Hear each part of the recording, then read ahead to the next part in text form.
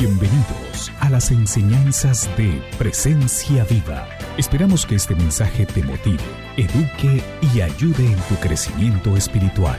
Pedimos que tu vida sea transformada por medio de la palabra de Dios y que la presencia del Espíritu Santo se haga realidad en tu vida. Diga, nadie me la quita. Ese es el nombre de esta enseñanza. Hoy vamos a aprender bastantes cosas sobre algo que Jesús dijo, que creo, si no es lo más importante, es una de las declaraciones más importantes que Él hizo. Y quiero irme directamente de una a la palabra para que podamos desmenuzarla y poder empezar a abrir lo que Dios nos quiere hablar en esta mañana. Estamos en Juan 10, el versículo 17 y 18. Y dice así la palabra de Dios, dice: el Padre me ama, porque sacrifico mi vida para poder tomarla de nuevo. Nadie puede quitarme la vida, sino que yo la entrego voluntariamente en sacrificio. Pues tengo la autoridad para entregarla cuando quiera y también para volver a tomarla. Esto es lo que ordenó mi Padre. Amén. Está la palabra del Señor. Nosotros venimos estudiando la vida de Jesús de hace ya varios meses. No sé si ustedes, pero nos ha bendecido demasiado el hecho de poder conocer de nuestro amado y nuestro Salvador. Y hemos llegado a comprender bastantes cosas. Una de esas es lo profundo que es ver verdades celestiales para vivencias cotidianas. Cosas que hay allá en el cielo que se plasman para nosotros acá en la tierra y lo podemos vivir el día a día. Entonces eso es muy importante porque para nosotros, por ejemplo, la semana pasada vimos lo que significa ser un pastor líder o un asalariado. Y en la cultura de hoy es muy fácil poder identificar personas que simplemente hacen las cosas por dinero. Y lo único que les interesa es el dinero. Entonces no es algo lejos, es algo cercano que podemos ver todos los días. Entonces hoy yo quiero que con esta declaración y lo que dice Jesús, que nosotros estudiamos tres cosas esenciales sobre esta frase. Tres cosas que nos van a ayudar a ver en esencia lo que Jesús dice, que es seguridad, sumisión y poder del Hijo de Dios. Entonces, primero, seguridad. Dice Jesús, el Padre, pater en griego, me ama porque sacrifico mi vida para poder tomarla de nuevo. Desde el principio Jesús tenía claro de quién era y a quién pertenecía. Gracias a la seguridad de Jesús podemos ver claramente que su respuesta a la vida fue sacrificarse por otros. Si está escribiendo, escriba esta frase: Jesús estaba seguro del amor del Padre y por esa razón amaba a los demás. Estaba convencido de que el Padre lo amaba. Un punto muy valioso dentro de la seguridad que nos muestra Jesús es que su sacrificio, ojo con esto, no era una motivación sadista o masoquista. Él sacrificó su vida para poder tomarla de nuevo. La eternidad de la humanidad estaba en sus manos. Y solo con estar convencido y seguro de que el Padre lo amaba, eso fue lo que lo impulsó para obedecer. No lo impulsó sus talentos, su buen lenguaje, su buena apariencia. Lo que lo ayudó y lo impulsó fue saber que el Padre lo amaba. Y entonces yo me pregunto, ¿cuántos en esta mañana entendemos que los ojos de Dios están sobre nosotros? ¿Cuántos podemos estar seguros que el Padre nos ama? Quiero contarte algo que me sucedió en el transcurso de preparar esta enseñanza. Ustedes saben que nosotros llevamos programando con tiempo en oración todos los temas y las enseñanzas que vamos a hacer acá los domingos. Y entonces, cuando yo supe que iba pues a enseñar el día de hoy, yo le pedí a Dios que empezara a hablarme y que de alguna manera me mostrara qué quería que escucháramos el día de hoy. Entonces, días después de eso, mi hija menor, Antonella, resultó con conjuntivitis en el ojo derecho. Los que lo conocen en inglés se llama pink eye. La conjuntivitis es algo que da en los ojos y que genera en la conjuntiva del ojo, la parte blanca que nosotros tenemos, que se ponga de color rojo. La conjuntivitis produce irritación, constantes lágrimas e inflamación, y dependiendo de la causa, sea una bacteria, un virus o una alergia, se puede tratar y se puede sanar. El tema de la conjuntivitis es que es altamente contagiosa. Entonces, eso significa, en palabras coloquiales de nosotros, es que si se le pega a alguien, se le pegó a usted mismo, mijo.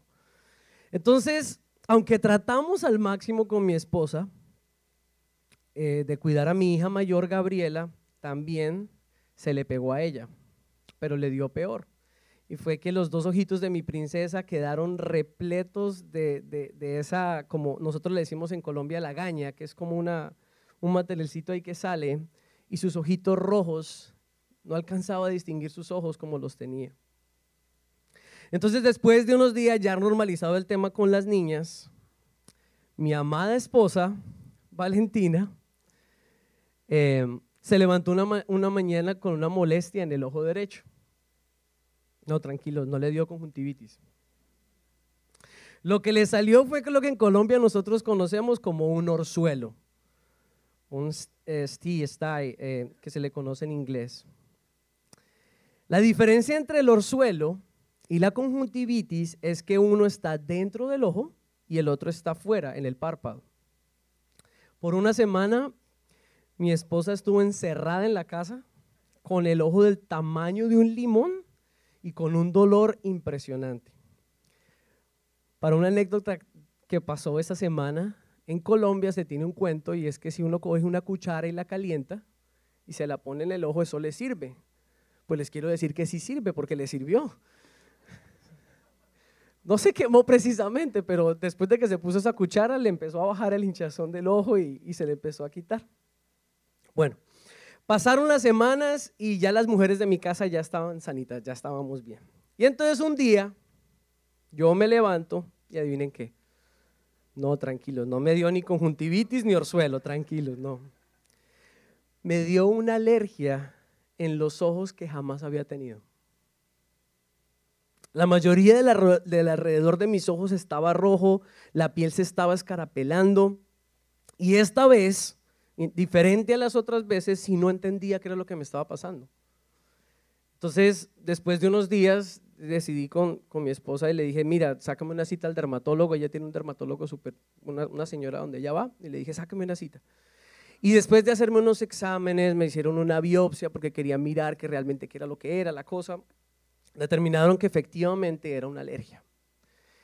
Pero me encantó lo que la doctora o la mujer me dijo, es una reacción que se produjo por algo que tú tocaste y luego te la pasaste en los ojos y eso activó la alergia. Entonces, bueno, después de varias semanas, ya como se pueden dar cuenta, tengo mis ojitos lindos otra vez, pero pasaron semanas, me tocó echarme cremas, ponerme un montón de cosas, pero me encantó fue que después de que volvimos a la normalidad en mi casa y empecé a orar y seguía orando por el tema de hoy, le decía, bueno, Señor, pero ¿qué es lo que el tema con esto? ¿Qué fue lo que pasó? Y entendí que Dios quería hablarnos de algo de los ojos y quería que mi familia lo viviera primero para yo podérselos compartir esta mañana. Porque hay momentos en donde la visión se tapa y no permite ver. Quiero primero afirmar nuevamente lo que aprendemos de Jesús. Jesús estaba seguro que los ojos del Padre estaban sobre él y el amor del Padre estaba sobre él y por eso fue que hizo lo que hizo. Entonces, si yo ya afirmo eso y ya estoy seguro y ya estoy convencido de que los ojos de Dios están sobre mí, en el Salmo 139:8 dice algo muy importante, dice, si pudiera yo subir al cielo, allí te encontraría. Y si bajara a lo profundo de la tierra, también allí te encontraría. Nosotros no nos podemos escapar de los ojos de Dios. Siempre nos está mirando. Entonces, luego de afirmar eso, me hice otra pregunta y te la quiero hacer en esta mañana. Si esos ojos de Dios están sobre nosotros, entonces, ¿cómo están nuestros ojos viendo a nuestro alrededor? ¿Cómo estás viendo?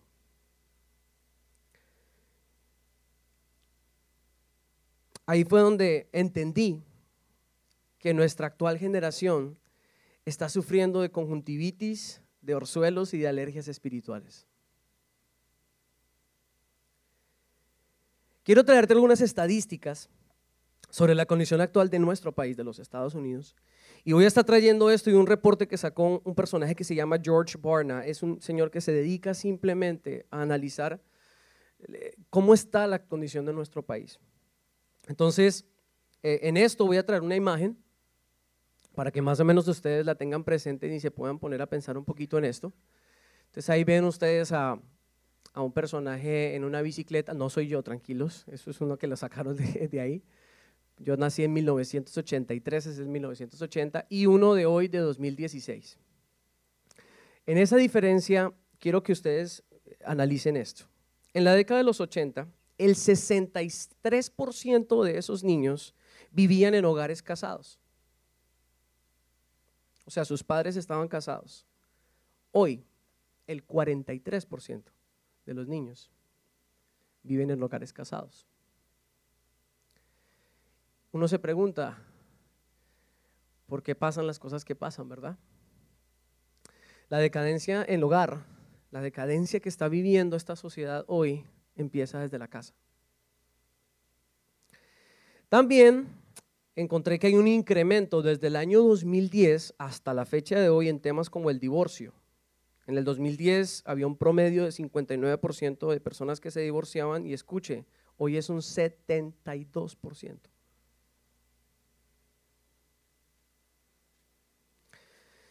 El sexo entre hombres y mujeres que no están casados estaba en ese tiempo en el 53% y hoy está en el 67%. Lo que me llama a decir que la gente sí quiere estar juntos de otra manera, pero no casados. O de pronto están casados y les gusta mirar para otro lado. Y pues mejor me divorcio, ¿verdad? Para no ser infiel. También pasan los niños, ojo esta, niños fuera del matrimonio. O sea, casado, tiene sus hijos y va por allá, le hace el favor y tiene otro niño. 45% en el 2010. Hoy 62%.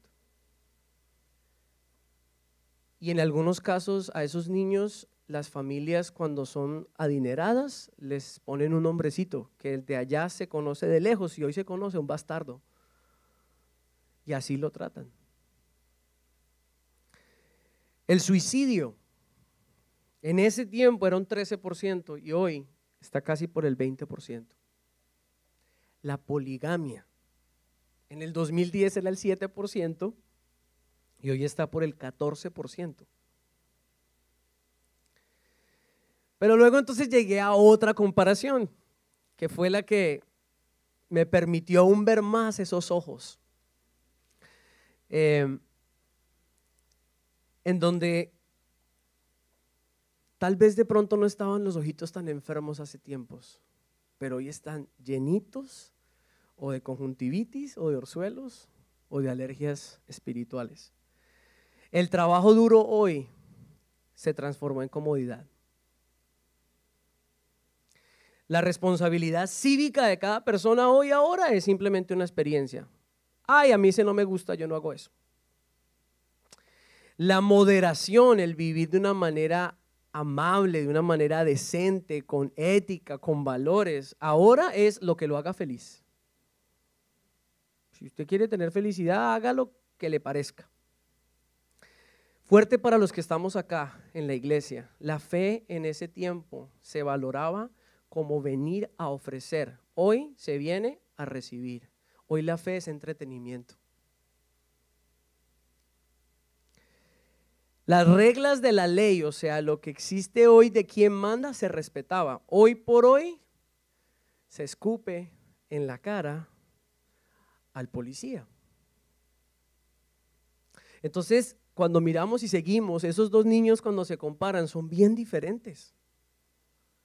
A un niño si lo cogían en la casa, sacaban el cinturón y le decían, o hace caso o tome su barazo para que aprenda. Hoy por hoy, ¿hace caso, saca el barazo? 911, 4 años. My daddy wants to hit me. Mi papá me quiere pegar. Entonces, no sé si ustedes se están dando cuenta que hay una enfermedad que está pegando. Entonces, es en este momento en donde quiero hablar de la segunda parte.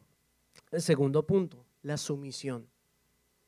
Jesús viene y nos ofrece esta frase perfecta: el Padre me ama porque sacrifico mi vida para tomarla de nuevo. Su seguridad estaba completa. Luego Él dice, nadie puede quitarme la vida, sino que yo la entrego voluntariamente en sacrificio.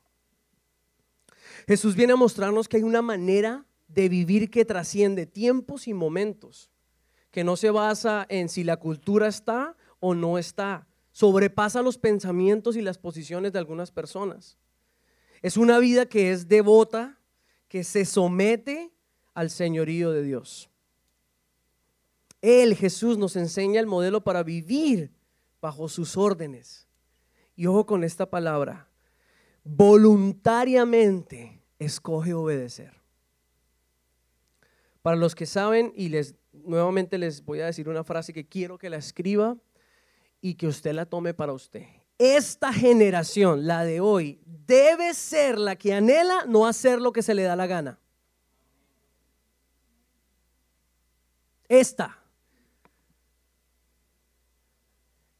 Que puedas abrazar esa frase porque es muy importante. Porque hacer lo que quieras o a que hagamos lo que querramos nos lleva a sentirnos atraídos por las cosas indebidas y a ser reacios a las cosas debidas. La diferencia es que Jesús nos muestra una mentalidad diferente, y es ser atraídos a lo que sí se debe hacer y reacios a lo que es indebido. Hoy los chicos y la gente más que nunca se atrae a lo que no se puede hacer, a lo prohibido, porque está cool, porque está chévere tirarle piedra a los policías, está chévere salir con pancartas y gritar que son unas porquerías, pero cuando entra la ladrona a la casa, ¿quién se llama? Atraído por lo indebido. Entonces, hoy, este momento y en este tiempo que vivimos es un tiempo en donde tenemos que vivir en unos movimientos radicales. Escuche esta frase: la complacencia de hoy será la cautividad de mañana. La complacencia de hoy será la cautividad de mañana. Eso lo dijo el reverendo Samuel Rodríguez y está muy, muy correcto. Escucha atentamente, iglesia. Nosotros no podemos corregir lo que no estamos dispuestos a confrontar. Si quieres un cambio, hay que hacer algo. Los deseos ya no alcanzan. Las buenas intenciones ya no alcanzan. La fe ahora se está convirtiendo en un simple entretenimiento y necesitamos voluntariamente empezar a tomar nuestras decisiones en Dios. Tenemos que ser personas que podamos decir estas cosas: Dios, aunque no deseo a veces adorarte, voluntariamente lo voy a hacer. Aunque no lo sienta, te voy a obedecer. Es el día de hoy necesario y vital que esta generación anhele no hacer lo que quiera.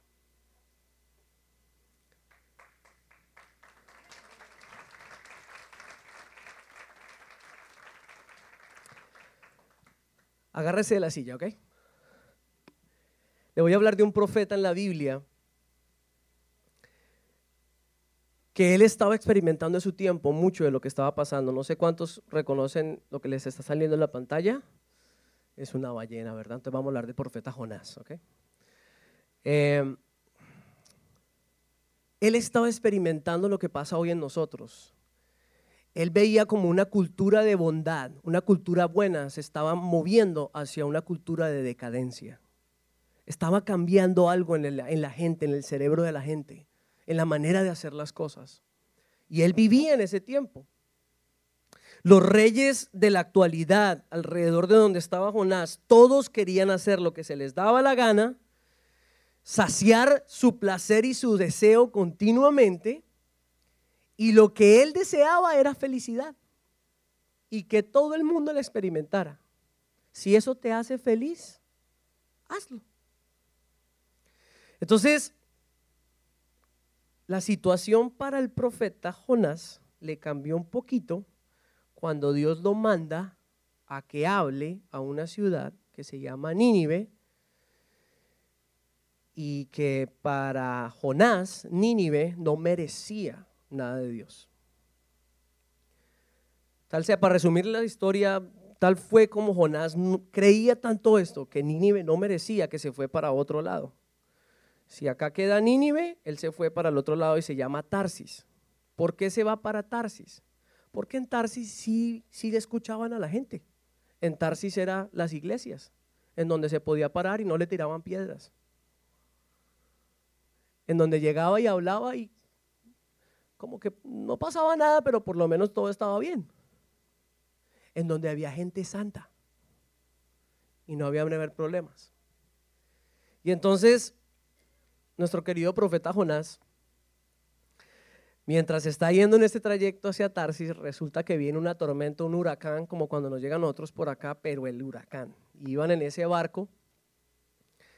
Y después de que empiezan a ver entre la tripulación, pero ¿qué fue lo que pasó? El tiempo no mostraba esto, ¿qué es lo que está sucediendo? Echaron suertes, entonces dijeron, no, realmente es usted, Jonás, usted es el que nos tiene en este problema, usted, ¿qué es lo que está pasando? Él abre su corazón y dice, sí, estoy escapando de Dios.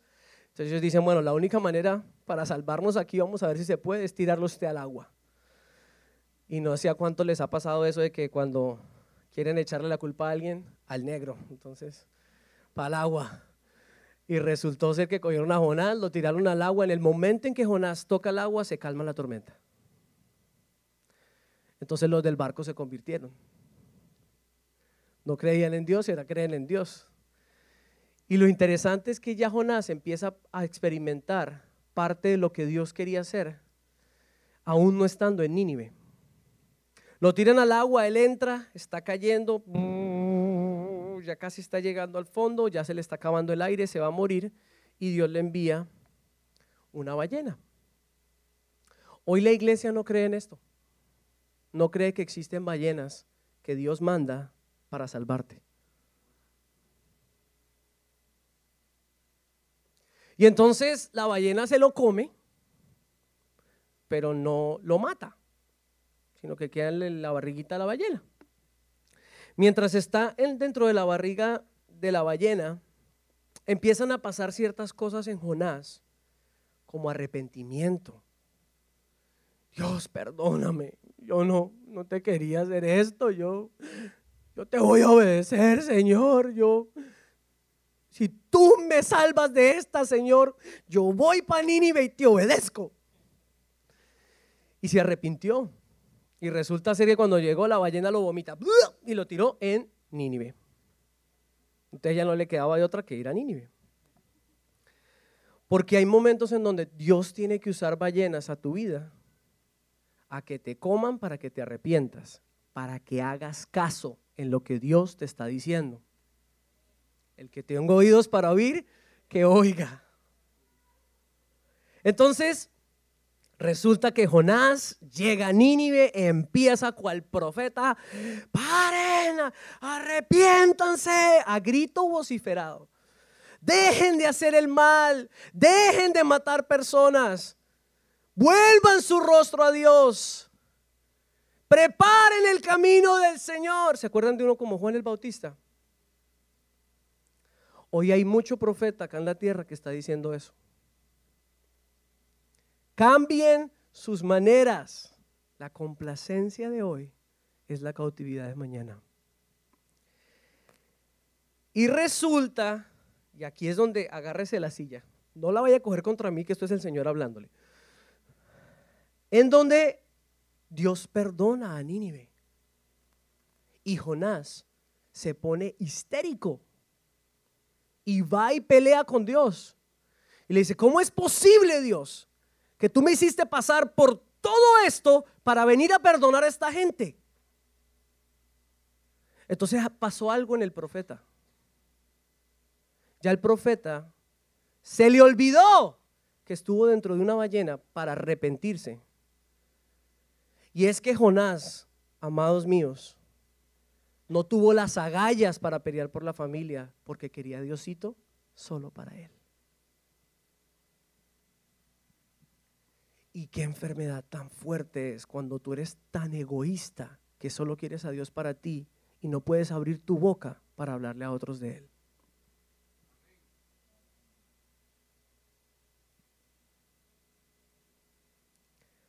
Así que me hago esa pregunta porque así fue la hizo el Señor. ¿Será que este mensaje hoy nos afecta a nosotros? ¿Será que estaremos siendo como Jonás, que solo queremos a Diosito para mí, para mí, para mí? Iglesia, escúchame atentamente.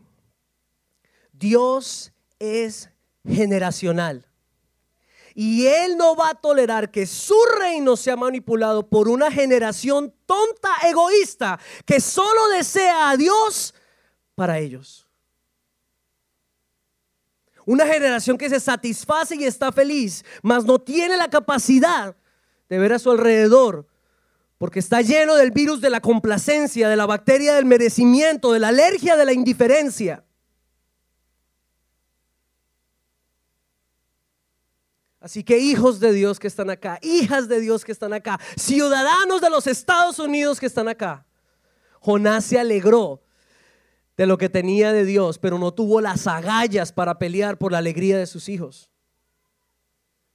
Jesús, nuestro profeta, se alegró de lo que tenía en Dios y voluntariamente se atrevió a luchar por todas las generaciones de la tierra. Entonces, sí tenemos un ejemplo. Sí sabemos cómo entregar nuestra vida por los demás. Sí podemos abrir nuestra boca. No nos podemos quedar callados. Es tiempo de que la iglesia se levante como una voz a decir: arrepiéntete. Dios está cerca, no está lejos. Dios te ama. Búscalo, míralo.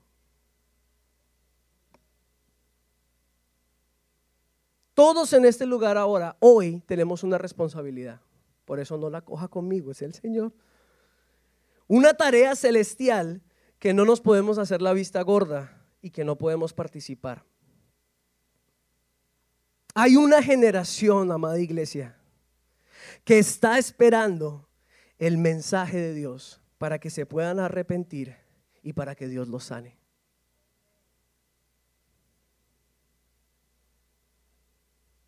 Algunos de los que están escuchando esta enseñanza en este momento, como yo, somos ciudadanos de los Estados Unidos de Norteamérica, y yo hoy te exhorto en el nombre del Señor a que tú ejerzas tu deber a votar. Y si vas a votar, que votes como Jesús te está instruyendo a hacerlo. Porque eso es su misión. Eso significa tener devoción en tu vida. Eso significa que tú tienes un dueño. Eso significa que estás influenciado por el que te creó, el que te moldeó y el que te conoce. Entonces, número 1, aprendemos de la seguridad de nuestro amado. El Padre lo amaba y por eso, por el amor que Él tenía, Él podía mostrar el amor hacia los demás. Los ojos de Dios están sobre nosotros. Aprendemos de la sumisión de Él. Voluntariamente entregó su vida. Y por último y para terminar, quiero que ahora tomemos el tercer punto de esta gran declaración de nuestro Jesús, y es poder.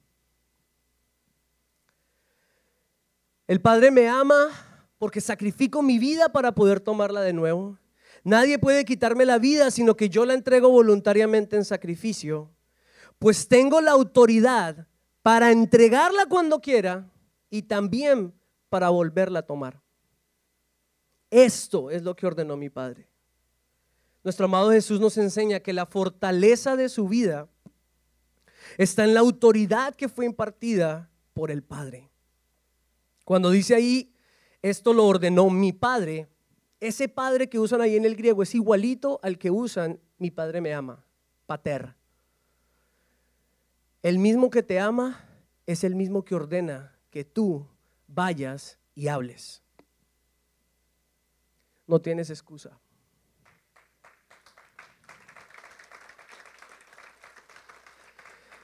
El Hijo de Dios, quien destruyó el poder de la muerte al entregar su vida voluntariamente, ojo, ahora vuelve a tomarla para ofrecer salvación para todo el mundo. Si está escribiendo, escriba esta frase: el poder de Jesús está cimentado en la ordenanza del Padre. Lo que sale de la boca del Padre es una orden. Y Él hoy te dice: te amo y te hago hoy con autoridad para que hables de mí. En Jesús encontramos la sanidad y la limpieza a todas las bacterias y los virus espirituales actuales. Quiero contarte que durante una de las noches que estaba orando por esta enseñanza, Dios me trajo una visión de un ojo que estaba derramando una gota de sangre. Y fue entonces cuando al preguntarle me explicó que las lágrimas de sangre derramadas por el Maestro caen en nuestros ojos para sanarlos de toda conjuntivitis, orzuelos y alergias espirituales. Porque sí hay sanidad, sí se puede tratar. Él es el que nos da el poder para florecer con ímpetu en esta generación, sanando toda indiferencia, toda complacencia, todo orgullo y toda actitud de me lo merezco. El entitlement for the young people is over. El merecimiento para la gente joven hoy se acaba. Aquí no te mereces nada. Y ahí le cae al que le caiga. Dios te ama y hoy te dice y te ordena que debes hablar de Él. No te puedes quedar callado. O serás como el profeta Jonás, que no pudo disfrutar del amor del Padre hacia la gente porque solo quería que lo amara a Él. Dios no tiene preferidos, pero sí tiene íntimos. Entonces Jesús nos deja un modelo de vida, iglesia, un empoderamiento que viene del cielo para que nosotros podamos afrontar las batallas del status quo hoy, para que podamos vivir por encima de una influencia que está queriendo someternos a una voluntad que no es de Jesús. Hay una voz que grita en el desierto que dice: obedece, habla de mí. Hay una generación que está esperando que se abra la boca de los hijos de Dios. Y yo confío y creo en Dios que aquí está esa generación que va a hablar.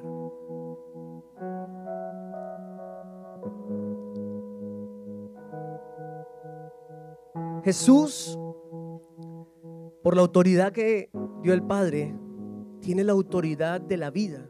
Y Él la da y Él la quita como Él quiera. Pero entonces esa pregunta, y se la hice: Señor, entonces, ¿qué hacemos para tener autoridad en nuestra vida? Porque con autoridad viene gran responsabilidad. Entre más alto estés, más te ven. Y es por eso que en este instante yo quiero hacer una pausa y quiero que cada uno de ustedes puedan digerir esto que hemos hablado y podamos hacer un examen entre nosotros y le podamos pedir a Dios que nos examine si en algún momento no teníamos conjuntivitis espiritual, no teníamos esta mentalidad de que me merezco las cosas, no teníamos esta mentalidad de complacencia, de que ay, eso pasó, ay, mientras no me toque a mí no hay problema.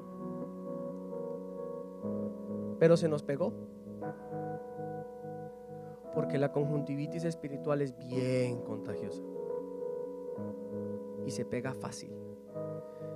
Y el ser apasionado por Dios y no ser apasionado por Dios es fácil de identificarlo. Eso es como un carbón que no está con los otros carbones. Hay lejitos y como que ponlo con los otros carbones.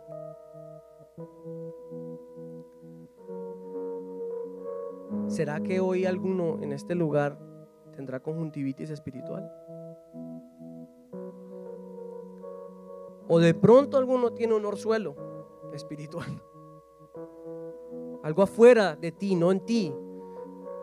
Alrededor de ti hay una influencia que no te conviene, que en vez de tú influenciar, te influencia. Y no tienes la capacidad de poder tomar decisiones. O puede ser una alergia espiritual. Que una alergia puede dar interna, pero en este caso, cuando yo me toqué, fue que salió. Y yo creo que en esta pueden caer muchos y son situaciones que les han pasado en el pasado o nos han pasado. Hicimos alergia. A mí no me toques. Por ahí. Sea la que sea, vamos a hacer dos cosas esta mañana para terminar. Le vamos a pedir a Jesús que derrame lágrimas de sanidad y que nos sane. Sea la que sea. En el plato creo que cabe para todos, o sea que. Y lo segundo que le vamos a pedir es que Él nos confíe y derrame de su autoridad de vida sobre nosotros, para que con responsabilidad nosotros hagamos la diferencia y cambiemos el mundo. Uno a uno, pero lo vamos a cambiar. Amén. Puedes colocarte en pie.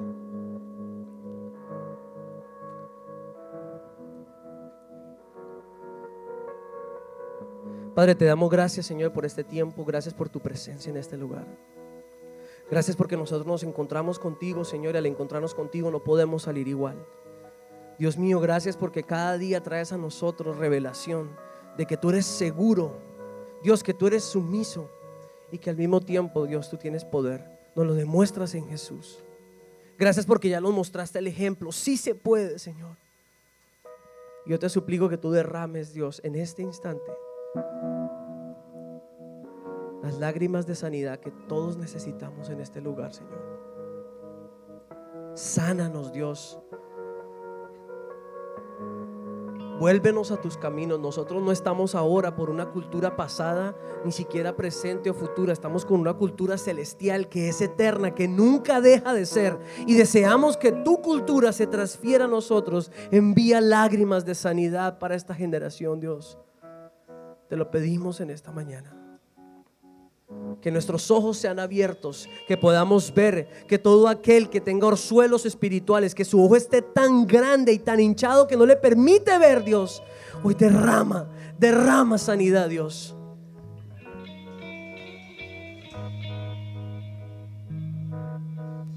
Porque estos tiempos son tiempos en donde no podemos permanecer callados.